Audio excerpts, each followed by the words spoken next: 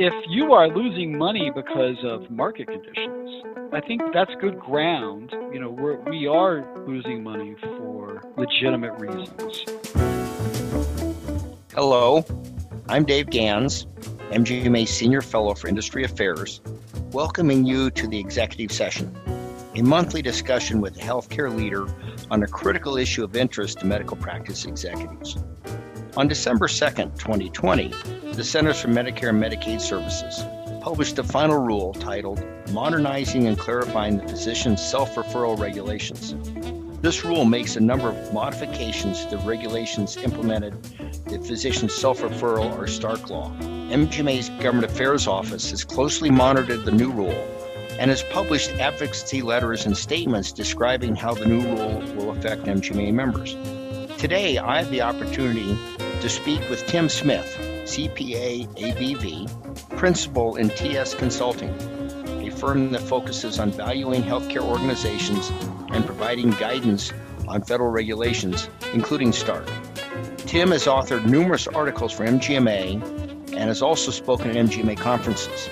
Tim is also a speaker this April at the Medical Practice Excellence Pathways Conference, and he will be addressing this and other topics at that meeting. Tim, can you please introduce yourself and describe how you support MGMA members and their practices? Sure, and thank you, Dave, and thank you for hosting me today to talk about the new STARC regulations. Just so everybody knows my background, I've been in healthcare for well over 25 years now.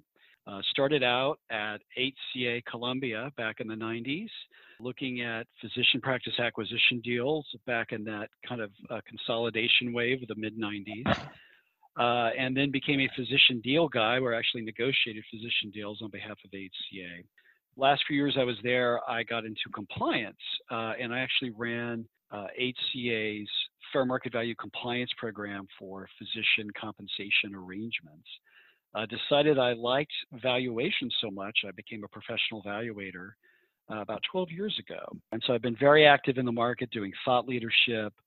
I am the co-editor of the industry's primary textbook on physician comp, which is the BVR AHLA Guide to Valuing Physician Compensation and Healthcare Service Arrangements. It's a 1,400-page book written by 42 different authors, including me. I wrote a few hundred pages of it. But I've done I do a lot of different things in my consulting practice, TS Healthcare Consulting. Those include doing valuation work. I value both compensation arrangements as well as value provider entities such as physician practices, surgery centers, dialysis centers, and the like. I do expert testimony. I have worked on a handful of the whistleblower cases. And I was also, I should mention, along with a colleague of mine, a major contributor to the public comments to CMS for the new STARC regulations. We actually gave CMS about 100 pages of material about the new STARC regs related to FMV, fair market value, and commercial reasonableness. And I participated in 2 stakeholder calls with CMS. Obviously, today when we talk about CMS's regs, CMS speaks for itself. I don't speak for CMS in any way. But I can give you some context about, at least I know the information we provided to them that I think provides a backdrop, if you will, for some of their explicit statements. And I would encourage everyone who listens to this podcast to go read the regs for yourself. That's the best way, I think, to understand what CMS is trying to promulgate in terms of these new rules. Well, Tim, let's begin with a discussion of how the new regulations redefine fair market value, and then we'll look a little bit later at how practice losses may enter into the commercial reasonableness of a practice acquisition. I'm going to read directly from the Federal Register. This is page 77555, and this, I think, really gives the core of what fair market value is redefined as. But I think myself, I had difficulty understanding what does this mean. So if you can clarify that. So let me read first. The determination of general market value should be based solely on consideration of the economics of the subject transaction and should not include any consideration of other business the parties may have with one another. The regulation goes on to say, A hospital may not value a physician's services at a higher rate than a private equity investor or another physician practice, simply because the hospital could bill for designated health services referred by the physician under the hospital outpatient prospective payment system, whereas physician practice owned by a private equity investor or other physicians would have to bill under the physician fee schedule, which may have lower payment rates. Can you help our listeners understand what does this mean and how does that affect valuation as well as the organization's purchasing the practice? Yeah, sure, Dave. And I should note, starting out here, that this language of general market value should be based solely on consideration of the economics of the subject transaction. That's actually some language that my colleague Mark Dietrich and I suggested to CMS in the initial response for request for information that was done in 2018. And the concept here, and I'll try to tell you what I think CMS is saying, not necessarily, I can tell you what I thought when we wrote that language. But if you think about the whole import of the Stark Law, it's to prevent payment for referrals. And so general market value is this concept or label, word, description that came up in the original statute for fair market value. And so CMS is given us this new definition of general market value as that, it's just to summarize, paraphrase here, is it's bona fide bargaining by well-informed parties who are not in a position to generate business for each other. And that's a near verbatim quote. But the idea is that you're looking at parties who don't have the ability to generate business for each other. That is their way of taking the question of referrals and the volume of our referrals out of the equation. And they don't mention volume of our referrals because that was put into its own criteria. So they worded it in terms of not in a position to generate business for the other, which also I think expands a little bit beyond just Medicare referrals. But the concept here is you have two parties who transact by bona fide arm's length negotiation. What would they be focused on? Well, they would be focused on the economics of the transaction they're entering into. That would be what they would be focused on. And the idea here is that you would look at these two arm's length parties focusing on the transaction. That would let us focus on, well, what are the actual terms of the transaction or the arrangement, right? What services, for example, if it's a service arrangement, what are the services that are being encompassed here? That would also have us look at the full array of the terms of the arrangement. This is important because many folks had responded to CMS in the RFI process that they thought fair market value, which is the general market value is kind of the basis for fair market value and the way that the Stark regs work. But they thought fair market value was a hypothetical transaction for a hypothetical doctor providing hypothetical services. And the focus of CMS in response to that has been, no, it needs to be the actual services for an actual doctor based upon the actual facts and circumstances. So if we think about what's going on with an actual transaction, where you're going to have economics, right? You can have revenues and expenses that are directly related to that arrangement. So for example, if you hire a physician to work in a practice, the practice is going to generate revenue. The practice is going to have overhead. Those are the economics of that arrangement. Now, if we look at the economics of, let's say, a medical directorship, that's probably a little different. Medical directorships, generally speaking, don't generate specific revenue, right? That's just a resource input to, let's say, a health system's or a hospital's overall operations. So you wouldn't necessarily have revenue from it, but you do have a cost associated with it. So there's a cost component to it. But I think that's really what we're talking about when we talk about the economics of the subject arrangement.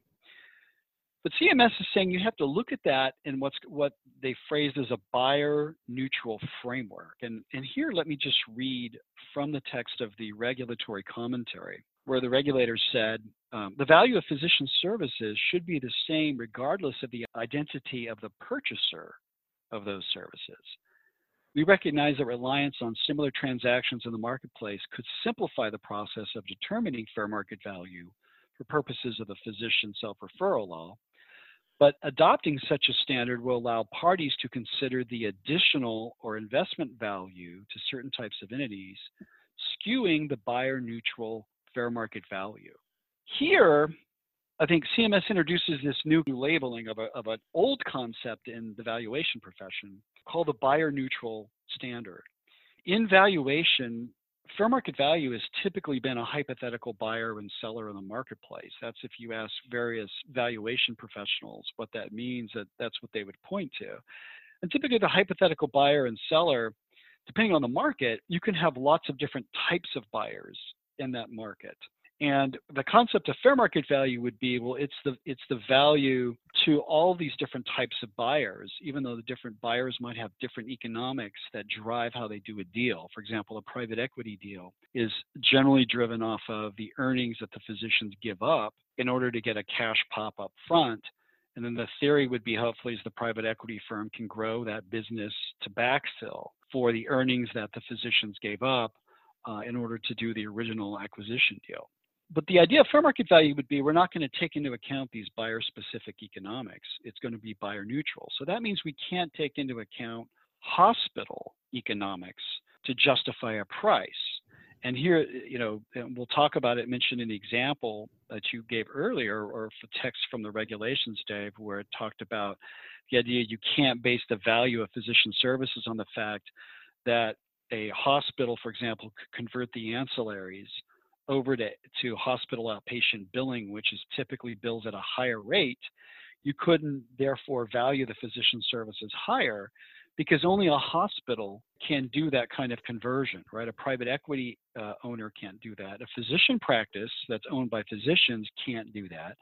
Even the ones that are owned by some of the payers can't do that as well. So the idea is that you look at the economics of your deal, your transaction or financial arrangement, service arrangement, based upon the revenues and expenses of the arrangement on a buyer neutral basis, meaning how would all the buyers in the marketplace have to look at it, not just based upon what the hospitals would do.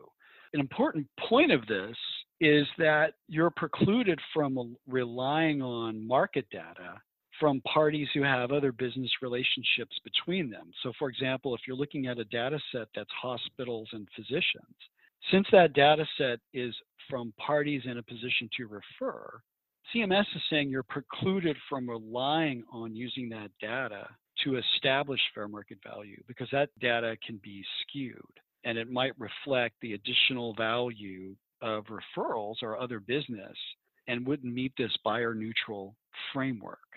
And that's an old concept that CMS had 20 years ago when they put out the first round of the Stark II regs that they carried forward in the new regs. And it's important for people to understand that when they use market data, they need to be analyzing that data to make sure that it is not distorted or skewed by the fact that the underlying respondents to the data are from parties in a position to refer or generate business for each other. You raise a couple of very good issues, and I'm going to add another that when I read the Federal Register, that I may find many of our listeners who are part of hospital systems may find somewhat disturbing, and this has to do with practice losses. The next page of the Federal Register had a further discussion how practice losses may enter in the commercial reasonableness of a practice acquisition.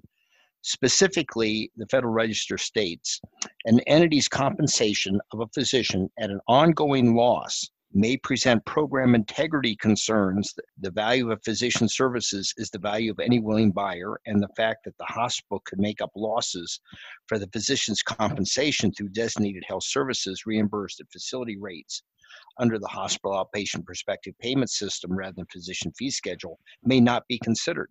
I think this may have a significant impact on some physician-owned practices. Tim, can you give some insights on this specific area? I think it's important first, Dave, to state that this is the first time CMS gave a formal definition of commercial reasonableness. In the Stark regs from the proposed regs, late 90s, and then the phase 1, phase 2, phase 3 regs that came out in the early 2000s, CMS never defined commercial reasonableness. They gave some commentary on what they thought it was, but there was never a formal definition. So this time around, they gave the industry a formal definition. And one aspect of that formal definition was a statement that an arrangement can be commercially reasonable even if it doesn't result in a profit for one of the parties. Now, that was significant because the issue of making a profit on an arrangement had been litigated significantly in the Toomey case, and then many of the subsequent whistleblower cases that were settled out of court. Practice losses figured very prominently in those cases. People may not be aware of the fact that the question of losing money on a physician or service arrangement was very prominent in the Toomey case. A lot of time was spent in the testimony of the experts on that particular question. And in fact, in the second trial, Toomey put up an expert that said, well, every hospital loses money on its doctors. And so therefore, practice losses shouldn't matter with respect to fair market value or primarily commercial reasonableness. But as you know, Toomey lost both its trials. And so both in the Toomey case and then in 2015, we had this sweep of cases where practice losses seemed to figure prominently. That was in the Citizens Medical Center case, the North Broward case, and the Adventist cases that were settled in 2015. And there were several media interviews given by former members of the Department of Justice, as well as lawyers who were defending clients in front of the Department of Justice, who talked about how the Department of Justice seemed to have this idea that for something to be commercially reasonable, it had to make money. So that's where we were in the mid-2010s, circa 2015, 2016. But the word on the street in the litigation area was that somewhere in the latter part of the decade, CMS told DOJ to kind of pull back on basing cases solely on practice losses. And I'm not really sure about what all went on there. I'm kind of downstream from this, although I do have good sources that told me this. But essentially, what CMS did was come out and clarify and say, no, you don't have to make money for an arrangement to be commercially reasonable. That's now in the text of the regulations. Tim, you know what? I found that earlier, and that was about page 77531. And I was going to ask that specific question because I think CMS gave an out, and I'll read that then because that ties right into what you're discussing. It says, we acknowledge that even knowing in advance an arrangement may result in losses to one or more parties, it may be reasonable, if not necessary, to nevertheless enter into the arrangement. Examples of reasons why parties would enter into such transactions include community need, timely access to healthcare services, fulfillment of licensure or regulatory obligations, including those under the Emergency Medical Treatment and Labor Act, also called EMTLA or EMTALA, and also the provision of charity care and the improvement of quality and health outcomes. I think this may be reassuring to many of our readers who may understand that their practices do operate at a financial loss, but they're necessary for other reasons. I think, was this what you were looking at? Yes, I mean, that's part of it. CMS wanted to clarify, yes, you can lose money. And the part of the regulatory commentary that you quoted, Dave, they went through a bunch of reasons why they thought it would be legitimate to lose money on an arrangement. At the same time, one of the things CMS said, however, they still think that ongoing losses, to use their term, may present program integrity concerns. And so the issue of practice losses hasn't gone away. And it's important to point out for the listeners that practice losses were discussed by CMS in two parts of the Stark regulations. One is in relation to commercial reasonableness. The other is in respect to fair market value. The second set of responses and comments that they gave, or comments and responses that CMS provided, dealt with practice losses under the rubric of fair market value.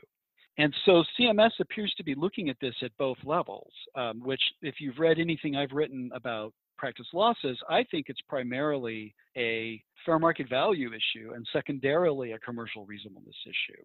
I did give CMS some responses in the public comment process about losses. And so what they've expressed is that it's an issue. No one's going to be held to the standard of you have to make money, but it is an issue that you need to be focused on. You certainly cannot, and the one thing they stated in the quote you read earlier, Dave, is that you can't justify losses based upon referrals or unique economics to a hospital. For example, the idea of, well, we lose money on our doctor practice, but we make it up on all the ancillaries they generate for the hospital. That would be a completely inappropriate way to think about the losses. And that would create, to use their words, program integrity concerns.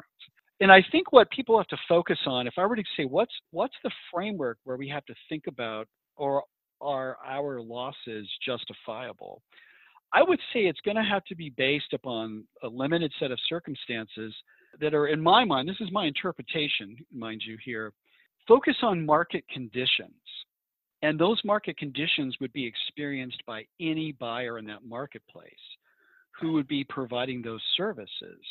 So if we think about community need, typically community need means that the economics of that local market do not generate enough revenue for enough doctors to be there. So there's either not enough volume, or the payer mix is poor, or the commercial rates are poor, so you have a dearth of doctors. You need more doctors in that market to provide to the community. So someone's going to have to subsidize that physician compensation to get doctors there. Well, see, that's a market condition that would affect any buyer. Private equity would deal with that, a physician-owned practice would deal with that, and a health system would have to deal with that. Now, the reality of the marketplace is that there's only one kind of buyer typically that steps in and will subsidize the doctors, and those are health systems, right? Those are because health systems are typically set up to support community need under the regulations and just the way the industry functions. So if you are losing money because of market conditions that any buyer would experience, I think that's good ground to begin to say, yeah, we are losing money for legitimate reasons. I think maybe we can talk later about other reasons, but that's where it gets a little more murky. You can go from the explicit list of things that CMS said, but you can also start to go into other areas and say, would other buyers experience this kind of loss in our marketplace? And CMS seems to be saying, yeah, that's okay to have losses in those facts and circumstances. This concludes the first part of my discussion with Tim Smith on the new Stark Law regulations. In a special Part 2 episode 1 week from today, we shift into a discussion of why hospital-based practices report operational losses and what administrative leaders in those practices can do to address the topic of practice losses with their organization leaders. You can find Part 2 of my discussion with Tim Smith at mgma.com/StarkPodcast2. Stark Podcast, all one word with the numeral 2, beginning on February 22nd, 2021. Thank you for listening to this episode of the Executive Session. And if you're interested in more from Tim Smith, consider registering for MGMA's upcoming spring event, the MPE, or Medical Practice Excellence Pathways Conference, slated for April in Orlando, Florida, as well as its digital experience in May. You can learn more about this conference at mgma.com/pathwaysconference